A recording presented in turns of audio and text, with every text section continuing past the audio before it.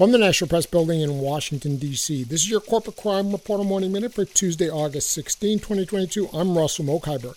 After 4 days of deliberation, jurors in Texas this week said they could not unanimously decide whether to convict former Blue Bell CEO Paul Krause on federal charges of wire fraud and conspiracy in the case connected to the ice cream company's deadly listeria outbreak nearly a decade ago resulted in a mistrial. That's according to a report in the Austin American-Statesman. Prosecutors have the option to pursue a new trial against Krause, but a spokesperson on Monday declined to say whether they would. Of the 12-person jury, 10 jurors voted for a not guilty verdict, said Kruse's defense attorney, Chris Flood. For the Corporate Crime Reporter, I'm Russell Mokhiber.